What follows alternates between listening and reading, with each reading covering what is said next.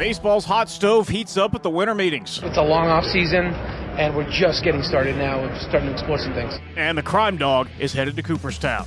Welcome to the Braves Report, the new podcast from the Atlanta Journal-Constitution that takes you inside the clubhouse and gives you the stories behind the score. We don't have any scores right now, but the baseball winter meetings are here, which means we've got baseball news. I'm Jay Black with our AJC Braves beat reporter Justin Toscano, who is coming to us from his native San Diego side of this year's baseball winter meetings, where we've already had some action. Yeah, usually when I come home back to San Diego, I'm talking to my mom about the season, what happened. She's catching up on my life. Today, I feel like I've just talked about Jacob deGrom, the luxury tax, and other things. So this is a little bit of a different swing, and baseball fans were groaning for a while about the slow offseason. Now it's really picking up a little bit, and we'll see if some of these dominoes fall, especially for the Braves here this week. All right, we will dig into that Hall of Fame decision of why Fred McGriff is headed to Cooperstown. Then, what will the Braves do with their roster this week in California? What are the Braves' priorities? What's up with Dansby Swanson? Will they land a big-name pitcher for the rotation? And are the Braves serious about beefing up that payroll? Plus, your questions in the Ask Justin segment. This is the Braves Report from the Atlanta Journal-Constitution. Ocean breeze, tropical beach, pina colada. You can buy an air freshener to make your car smell like you're in an oceanside paradise. Or, better yet, you can point your car toward Daytona Beach and come experience the real thing. Visit DaytonaBeach.com to discover all there is to see, do, and enjoy along the world's most famous beach. Daytona Beach, Florida. Beach on. All right, first time in 3 years we've had the baseball winter meetings, and Justin, you've been to a few of these. I've been there too. What's it like there, and why is this where kind of the off-season news gets made? Yeah, I think baseball really takes center stage for a few days at the winter meetings when everybody's in the same room, under the same roof. It's kind of peculiar to me sometimes because these general managers and agents have phones. Players have phones. We all have Yes. phones. Everybody communicates via text, via Zoom, FaceTime, over the phone, whatever it may be. But I think there's just something to be said for being under the same roof and being kind of in a league-sanctioned event that gets things going for some reason. Like, you've seen them throughout the years and the ones you were at. It just seems like it kind of conjures up a little more activity. And I think that's got to be just because it's, like I said, a league setup thing. And everybody's under the same roof, and everybody wants dominoes to fall, and kind of everybody's looking to fill needs and their priorities, and everybody just kind of convenes here. So sometimes not a lot happens, but the last one in 2019, we saw Garrett Cole, Anthony Rendon, Steven Strasburg, all signed in the same winter meeting. So hopefully for baseball fans' sake, this one is quite similar. It's like a baseball convention. For those of you that have been to conventions, you can get a lot of business done, at the convention, and a lot of business gets done here. I went when, it was the polar opposite of San Diego. For some reason, they had the baseball winter meetings one here in Indianapolis, Indiana, which is not California. Yeah, that's a little different. But the little skywalk things between the buildings had to have been cool, and it is. Like you said, it's a convention. So for anybody who hasn't been to one of these, maybe some of our listeners have, because there is a job fair. So that's theoretically open to everybody. You walk in, and it's like at a hotel, usually with the GM meetings and the winter meetings. You get your credential. There's like a huge ballroom where the media workroom usually is. You kind of stake out the lobby for people you need to talk to, like agents, executives, things like that. It's a weird setup, if only because it's so much different than anything else we do throughout the year. But it's a lot of fun. And like I said, the baseball world gets really put on center stage for a few days. Things get done.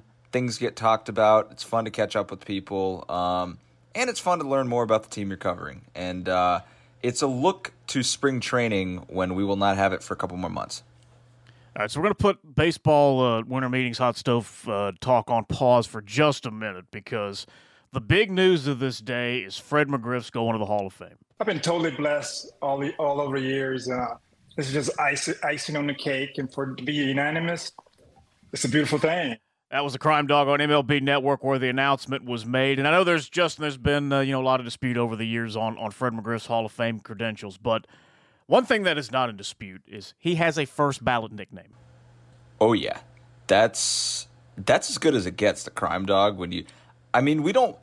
People don't really have nicknames nowadays in sports. No. Like some people do, but they're not to the level of the Crime Dog, that's for sure. Now, earlier, I talked to legendary AJC sports columnist Mark Bradley, who covered both McGriff and Dale Murphy, who was also on this ballot but did not get in. And Mark, you had a vote when McGriff was on the ballot for the Riders, and you did not vote for him. Are you okay with his election this time? Yeah, I don't get upset over the Hall of Fame. If a guy gets in, great. If I didn't vote for him and he gets in, well, that's fine. Enough people did, and obviously they have a right to their opinion too. I think McGriff is one of those guys that he was really close in a lot of people's minds, but when you look back on the years that he was on the ballot, he never got more than 39.8% of the vote, and that's over a 10-year period, and that's. You got to get 75% to get in, and that's not even close. I think that a lot of people now too, and I know I do it. What makes WAR such a convenient and useful statistic for Hall of Fame voters is that it kind of gives you a measure of value, and if somebody has a career WAR of 70 or 80 and he's an everyday player, that's a Hall of Famer. Or very close. McGriff's career WAR was I believe 52 something. That's good, but that's not one that jumps out at you if you're a Hall of Fame voter. That's one that you kind of look at and you say, that kind of is below the line. His was 52.6. Let me give you another name that you probably won't even. You're a young man, so you might not recognize this. Vada Pinson. Vada Pinson was the other good outfielder on the Cincinnati Reds back in the 1960s when Frank Robinson was the big name there. Vada Pinson had a career WAR of 54.2, and he's not in the Hall of Fame. No. And Fred McGriff is, and that's fine. But what I'm saying is that Andrew Jones is probably going to get in the Hall of Fame. His career WAR was 62.7. So that's like 10 up from McGriff. That's I think that with McGriff it was like, here's a guy who finished in the top 10 of MVP, top 10, top 20 of MVP voting a lot, but he was never an MVP. He was a very good player on some very good teams. So I think McGriff was just, to use a cliche, I think he's one that would fall under the heading of in the Hall of Very Good, which means not in Cooperstown. But this is the first year, I believe, of the Contemporary Players Committee, which basically seems to me to have been created as a way for another group of eyes to look at the people that the writers didn't put in. And in that regard, I wasn't sure what was going to happen here, because you had some pretty big names on this first ballot. I mean, you obviously had Dale Murphy, Barry Bonds, and Roger Clemens, and Rafael Palmeiro, and Curt Schilling, and those are some of those are guys I voted for every year they were on the ballot, but none of those got in. McGriff got 16 votes. He was a unanimous selection, but Murphy got 6 votes, which is not necessarily a great sign for him going forward on this. Although but the fact that Barry Bonds and Roger Clemens received fewer than 4 votes, that kind of tells you what this electoral body thinks of the steroids era, and that's going to be a big thing. Those are the biggest names are going to be the guys who didn't get in because people wouldn't vote for them because of the PED stigma. Fred McGriff had no PED stigma. Certainly didn't help his numbers comparison. And the strike in 94 and 95 kept him below 500 homers. If the strike doesn't happen, and he was on an MVP-type tear in 1994, let's say he wins the MVP in 94, sails past 500 homers, does that change the equation? Yeah, probably, but not. I don't know. It's one of those things that I think 500 homers, it doesn't quite mean as much as it used to. I think that people are using. You have to be a baseball writer to vote for the Hall of Fame, and baseball writers tend to look at numbers very hard, and they tend to look at and the younger the baseball writer's body gets, I think the more they're going to look at things beyond like the big round numbers and the Triple Crown numbers. Certainly they are with Andrew Jones. And you think, yeah, I mean, he was a very good player, McGriff. Very good player, very consistent player. Never hit 40 home runs in a year, though. He drove in 100 runs, but he never had the one magic season that moment he was the best player in baseball. I think that McGriff would have been one of the 10 best players in baseball several times in his career, but again, you go back to that number. His highest vote from the BBWAA, of which I'm a member, was 39.8. And that, given that he just got the unanimous support of this group, I guess there's a little bit of a disconnect there. But I also think that the committee was probably going to put somebody in this year, because it would look kind of funny if they didn't. But they put the guy on TV to make the announcement. It would have been weird if he said, "No, I got nothing. We're good. Back to you." Yeah, that's right. Yeah, yeah, that would have been funny. Yeah, I watched that too, and I thought, well, I'm pretty sure somebody's going to get in. And I had no idea who. I thought, maybe 4 of these people would get in. Don Mattingly, you can make a case for him. Murphy obviously was a 2-time MVP. But, again, you look at Murphy's WAR numbers. He's in the 40s.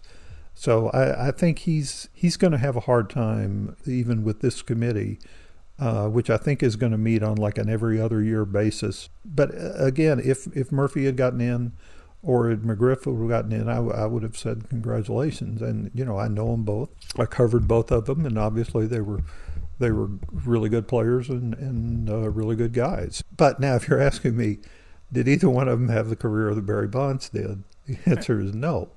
But, then again, the Bonds thing is so much different. It's like you're looking at like a whole different set of criteria for Bonds and Clemens and Palmeiro and guys like that. From 1988 through 1994, Fred McGriff hit more home runs than Barry Bonds, and then Barry Bonds turned into a different person. Yeah, well, he kind of did, but Bonds was an MVP over that time too. Were you there in '93 when the press box caught fire? I was not. That was not my night to write, and I was watching it on TV, and it was like, oh my Lord, that's. I was there the day that they traded for him, on the Sunday that they traded for him. And a highly placed Brave employee, who shall not be named, but you could probably guess, said, "What time's your deadline tonight?" And I said, the only time that this person ever asked me that, and I said, "I don't know, I got a little time." He said, "You might want to hang loose for a while." And we ended up coming back to the ballpark that night to be there when they announced that they had gotten Fred McGriff. And for our younger demographic who does not know the story, in 1993, the Braves were trying to catch the Giants, make the trade at the deadline for Fred McGriff. And his first day on the job, the press box at Atlanta Fulton County Stadium catches fire before the game. They play the game, and Fred McGriff hits a home run in his Braves debut. Yeah, Fred McGriff hit the home run, and then the next night, I was there the next night. We couldn't work out of the press box. We were out in center field somewhere in the Braves offices. It was weird because we were like, having to sit in somebody's cubicle. And I remember I was talking to Glenn Shealy, and when McGriff came up and he hit a home run. And then, he comes up again, and we're standing there talking, and he hits another home run. And I said, this guy must be pretty good. Yeah, I mean, everything he hit was hard. It was, I mean, he was a really he was a great hitter to watch because he had that kind of looping swing. And there's a writer I know who said left-handed swings are always more aesthetically pleasing than right-handed swings for some reason. And McGriff just, I mean, when he hit a ball, it stayed hit, as they say. I know many 8 to 12-year-olds during the early 90s who definitely practiced that one-handed follow-through and that windmill finish to emulate Fred McGriff. It was a beautiful thing to watch. Yeah, and I thought you were going to tell me about the Fred McGriff famous ad for defensive baseball. We cannot go without a Tom Amansky mention talking about a Fred McGriff segment. Yeah, Tom Amansky. Yeah, that's one of the high-level advertising campaigns of all time. Has to be one of the most effective endorsements, even though it was kind of done on a shoestring budget. But they wore that thing out on ESPN, and Fred McGriff is equally known for that as he is his baseball career. I know. I can remember. I can still see him pointing at the screen. Just ask Atlanta Braves superstar Fred McGriff. This is the instructional video that gets results. I think it's great that he got in, and I mean, I didn't not vote for him because I didn't think he was a good player. I didn't vote for him because I thought that he wasn't quite a Hall of Famer.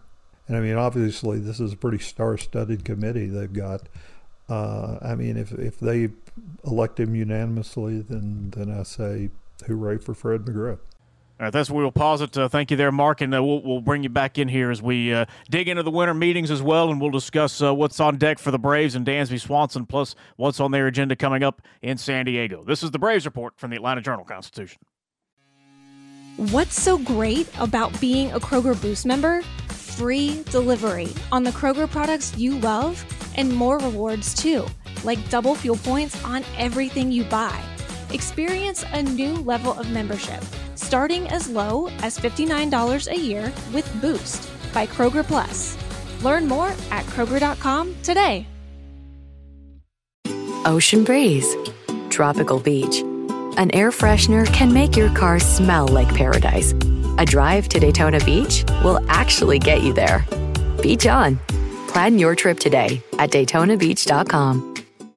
Now, obviously, this is a big week for Braves fans and baseball news. We don't want you to miss out on any of our coverage, and we've got it any way you want to get it. We've got all of Justin's stories on AJC.com and the e-paper, the Braves Report newsletter, and our new Bradley's Buzz newsletter for all the insights on the moves and other Atlanta sports discussions from Mark Bradley. And the only way you can get everything we've got to offer is to join our community and subscribe to the Atlanta Journal-Constitution. So we've got a special deal running right now. Go to subscribe.ajc.com/podcasts, and we'll give you 6 months of unlimited digital access for just 99 cents total.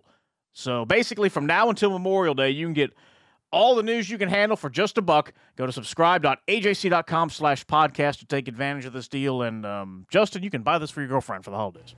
Yeah, I mean, the subscription, I mean, that you're assuming she doesn't already subscribe. She subscribes. But I think I'm going to gift wrap a bunch of these to everybody on my floor at my apartment complex and leave them under the floor mats. And I bet, they won't know who it came from. It'll be a secret Santa, but it'll be the best gift they've ever received.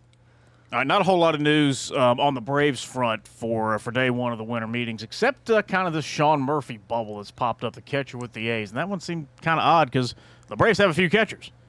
Yeah. Now, the Braves, Alex Anthopoulos, I should say, is notorious for zigging when everybody else zags. And that's why it's so fun to cover his team.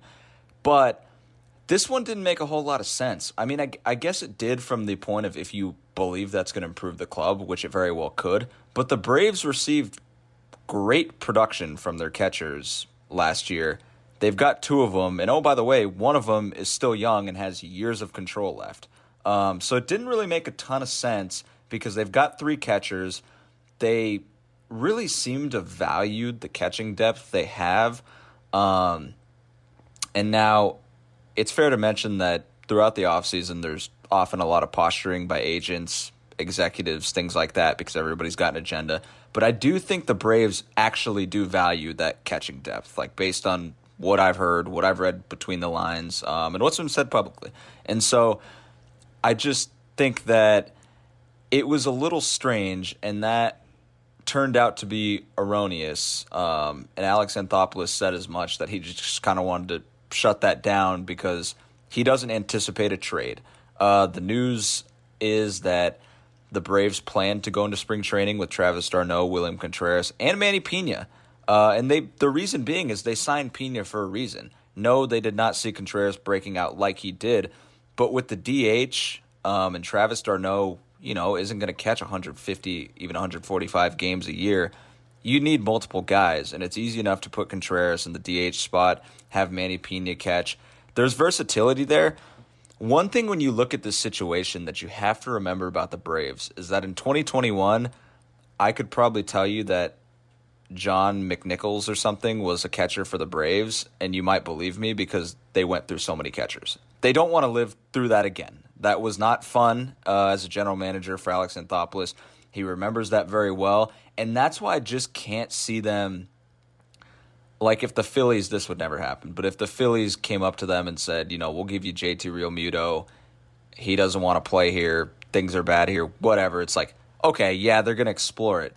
But aside from that, I just think they really like their three catchers and the depth and versatility and optionality that really provides them and how they can handle things. So, no, they will not be landing Sean Murphy as of now.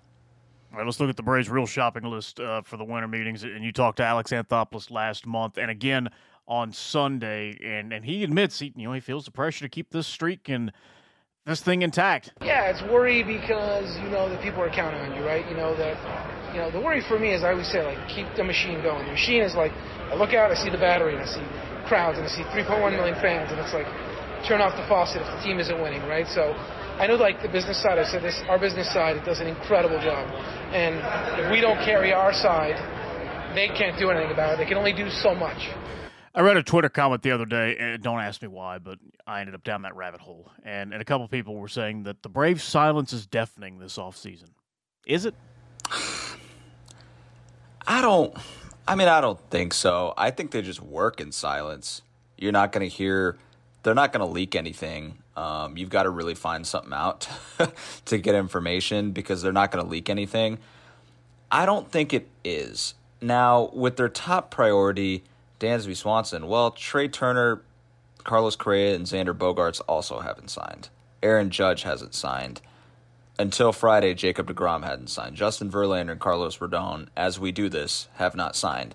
I don't think so. I think, the Braves very obviously have many positions occupied. And that's no secret. That just means that you're not going to be able to address everything in a big way. But they're about as good as anybody at improving at the margins. And I think they don't necessarily strive to win the winter, as you could say.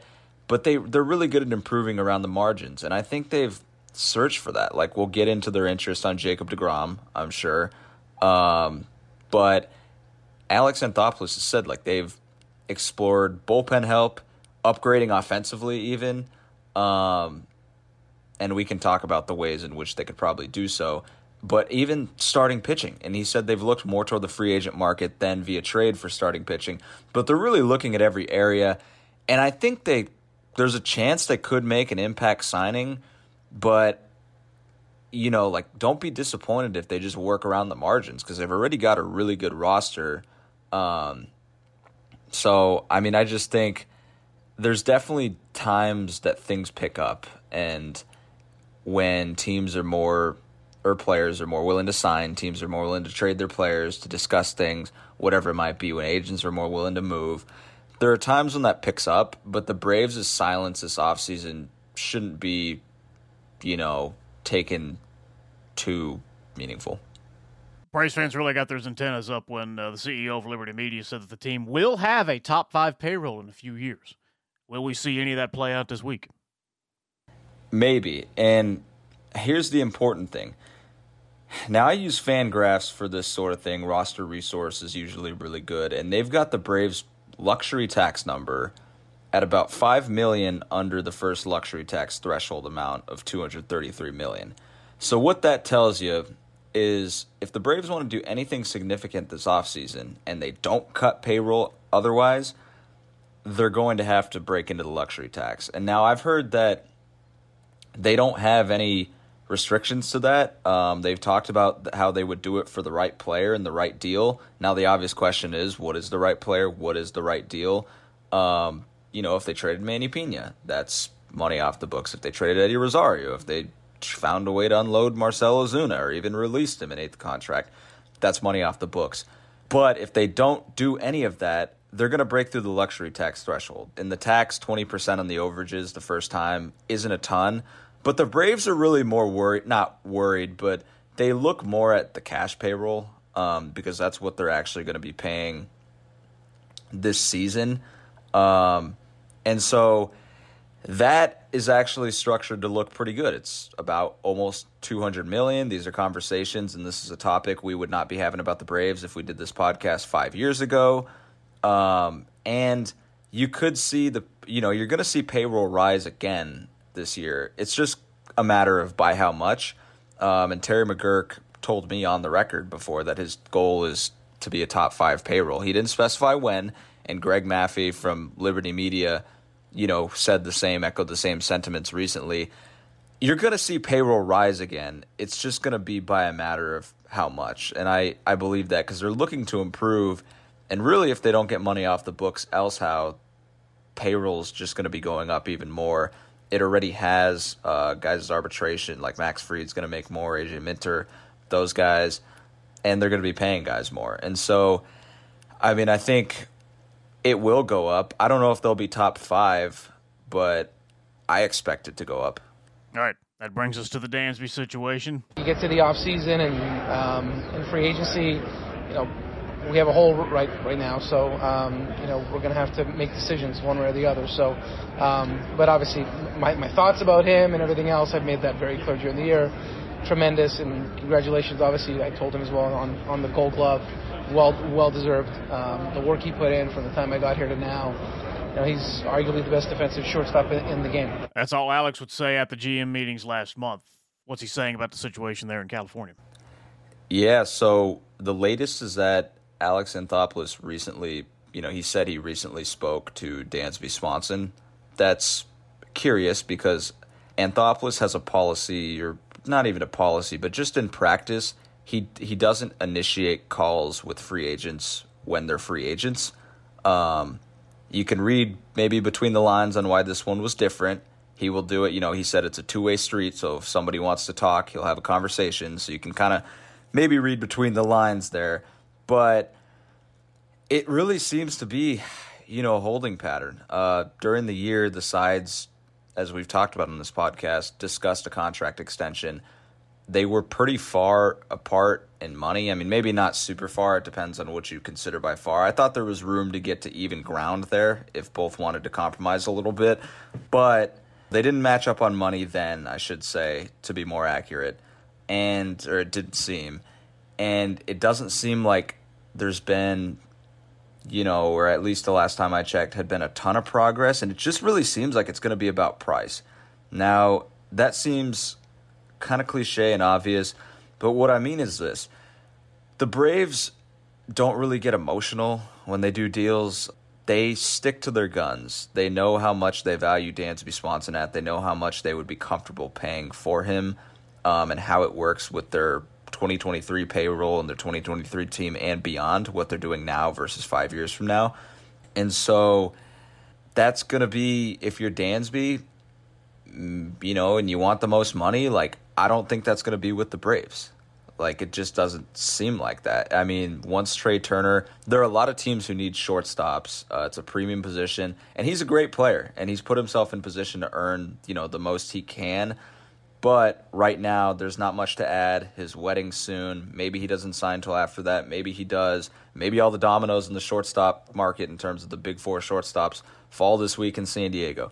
Who knows? But the Braves have internal options. They obviously have backup plans, you can assume. But it's really, really 50-50. I know a lot of people thought Freddie Freeman would come back, and that didn't turn out as such, so now people are a little more cautious. But the Braves are pretty staunch in kind of sticking to what they believe somebody is worth and what they're comfortable doing, and they don't really leave that comfort zone, and they don't burn themselves with bad deals. I did ask Mark Bradley, especially after what happened with Freddie last year, is it a bad sign for Braves fans who want Swanson back that it's December now and he still hasn't signed? I don't think so. I think that I don't think it's any worse sign than him becoming a free agent. There's a possibility he's going to be somewhere else next year. As we know very well from the Freddie Freeman experience, that's when you become a free agent, there's a chance you're going to leave. And there's a chance that Swanson's going to leave. But I also think that because there are the other three shortstops involved, Bogaerts and Trey Turner and Correa, it's like which one of the shortstops is going to go first? And, if it's, say, Correa, he goes first, or, how much does he get? And then if he gets that much, how much do you think Swanson's worth or Bogaerts is worth? And that's going to be interesting to see, because I think that teams needing shortstops are probably going to be looking at all of these guys and thinking, do we want to go highest and take the guy we think is the best of the four, or would we be happy to get the third best guy of the four? This is different from the Freeman situation in the regard that, Freeman was clearly the number one big hitter of last season who was available. Swanson is one of four really good shortstops that are available this time. If it's not Dansby, is it a big name, small name, or Grissom? If it's not Dansby, I think they lean toward Grissom. And that's if they can do something, if they think they can do something in the outfield.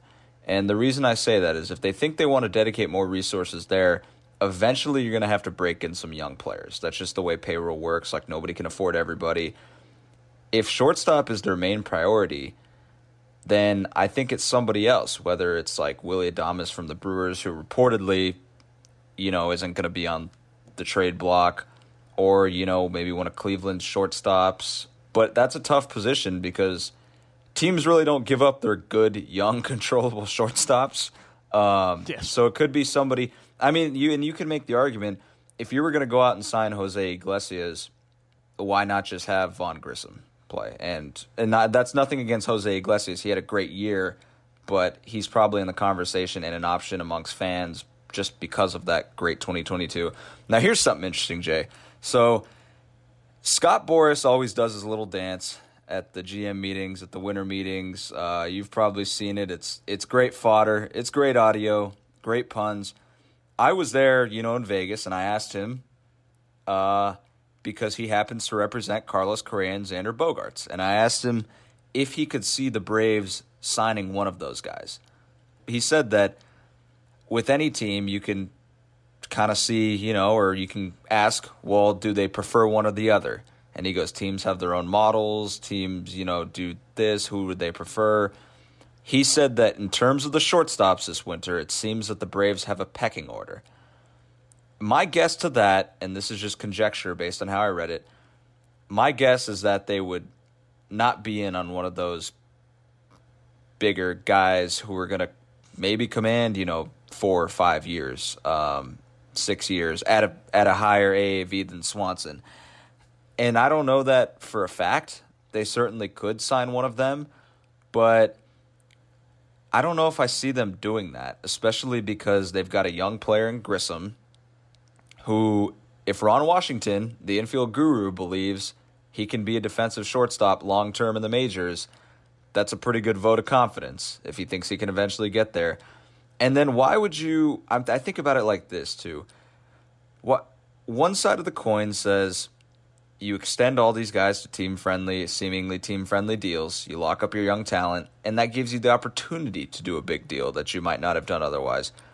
The other side of the coin, and sometimes where I lean, is if you've got all that flexibility, why would you give some of that up with a big deal for a shortstop when you just never know, and eventually you're going to have to break in some young guys to keep the payroll afloat, to be sustainable.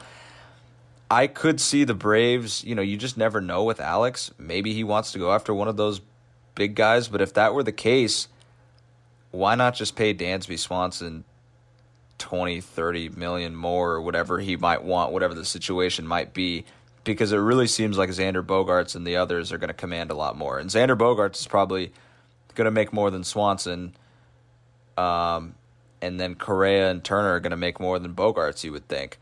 So I could really see them in a way that I couldn't 2 months ago. I can see them going to Grissom in that situation, Grissom and Arcia, or trading for somebody. Like, I really could. It just doesn't – there are costs to these things. Like, if Dansby wants to stay in a winning situation, in Atlanta, he might have to take less money. Like, somebody else might offer him. Maybe the Cubs offer him more. Maybe the Cardinals offer him more. Are they in better winning situations? That's for him to decide if he cares about that, because he's certainly earned the right to make as much as he wants to.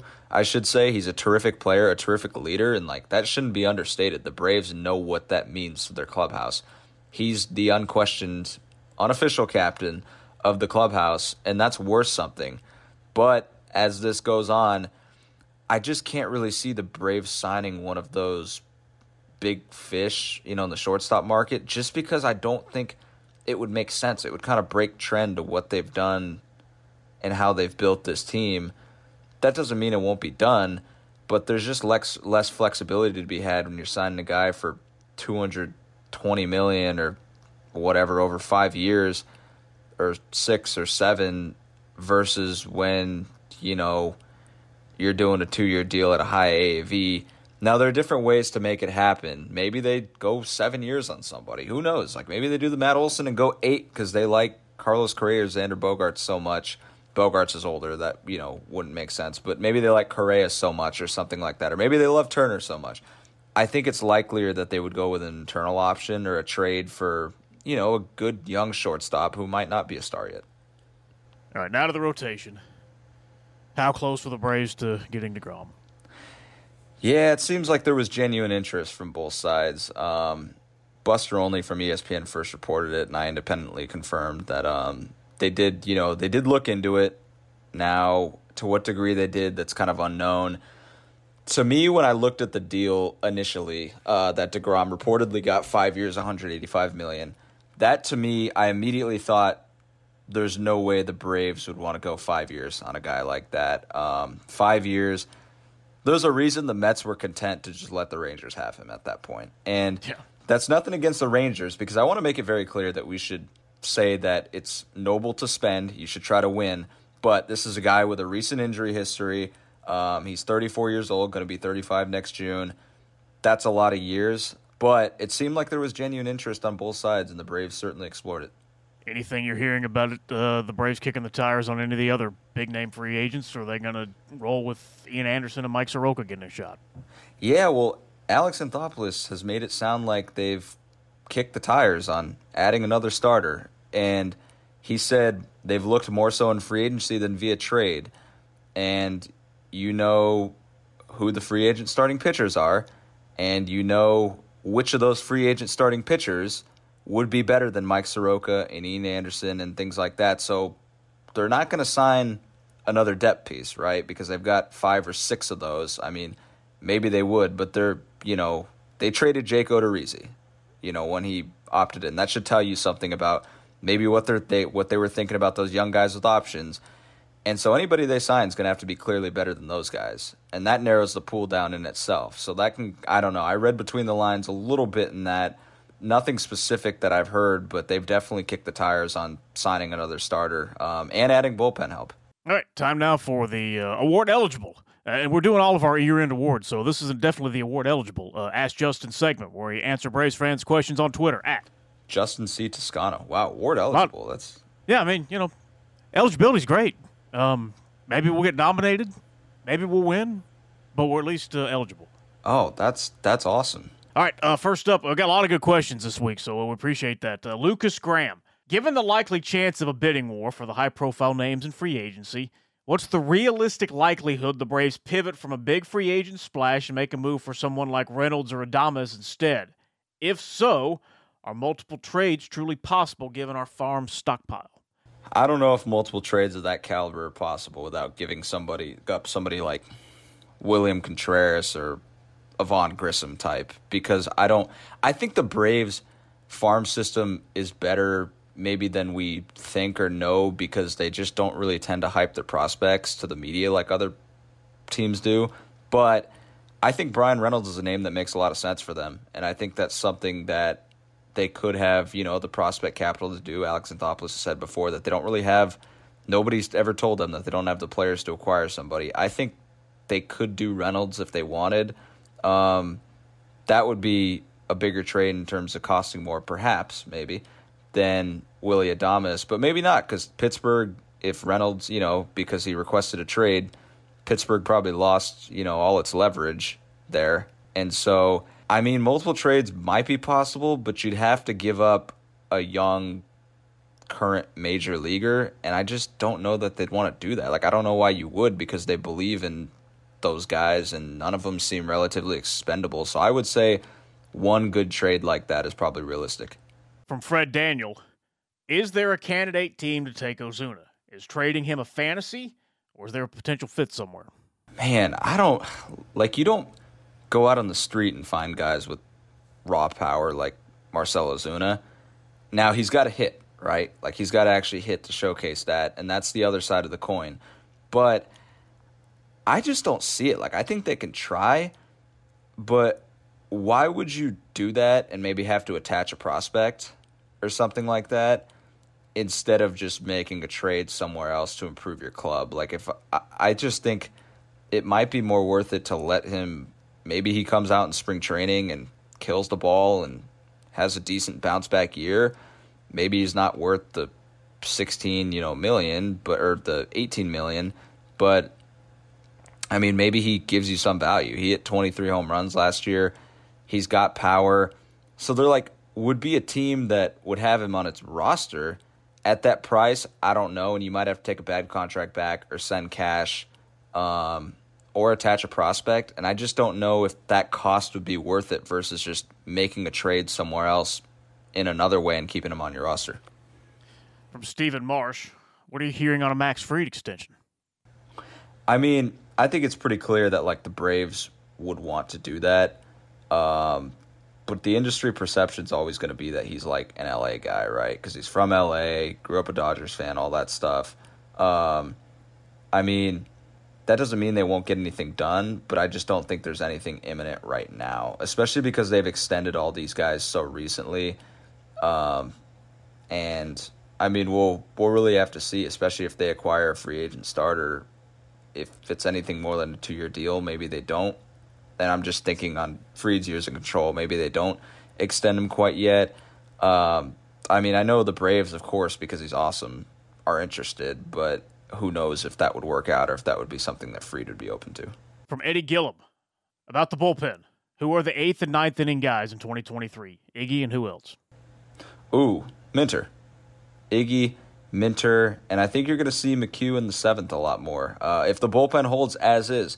Now, the Braves have explored adding to it, and I think they really liked their 2-closer setup last year. Even if Kenley Jansen might, be too spendy to re-sign, or if he might, if you're concerned about the pitch clock with him or whatever it might be. I don't know, their specific thinking on that specifically, but they really like that 2-closer setup, giving them the most late inning options they could possibly have. They've still got Iggy and Minter, though, and I think that's a pretty good duo back there. All right, last one from Justin Reeves.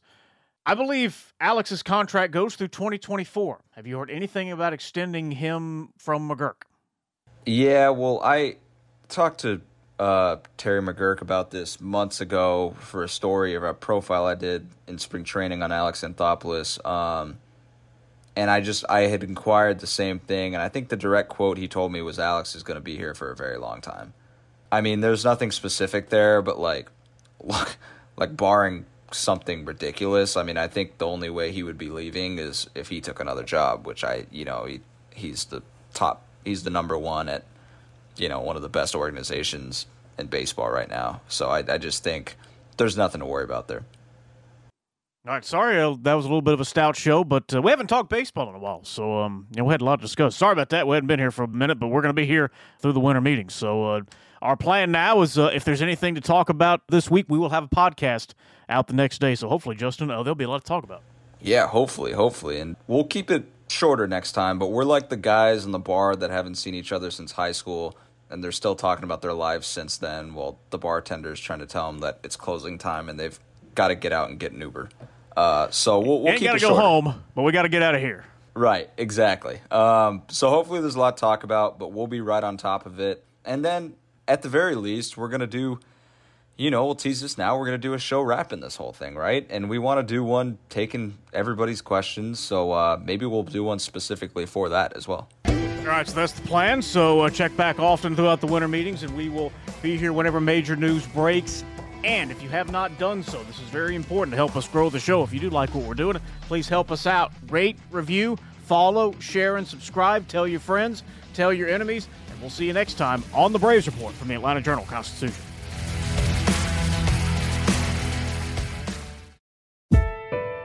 When you're looking for leading cardiac treatment, look to Northside Hospital Heart Institute.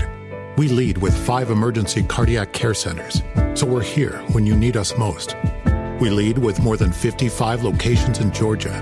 That means we're always in the heart of your neighborhood. We lead with clarity, because clear direction is better when it comes to understanding every step of your treatment. Northside Hospital Heart Institute. We lead with heart.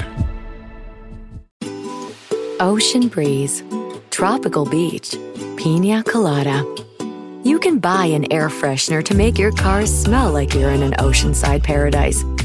Or, better yet, you can point your car toward Daytona Beach and come experience the real thing. Visit DaytonaBeach.com to discover all there is to see, do, and enjoy along the world's most famous beach, Daytona Beach, Florida. Beach on.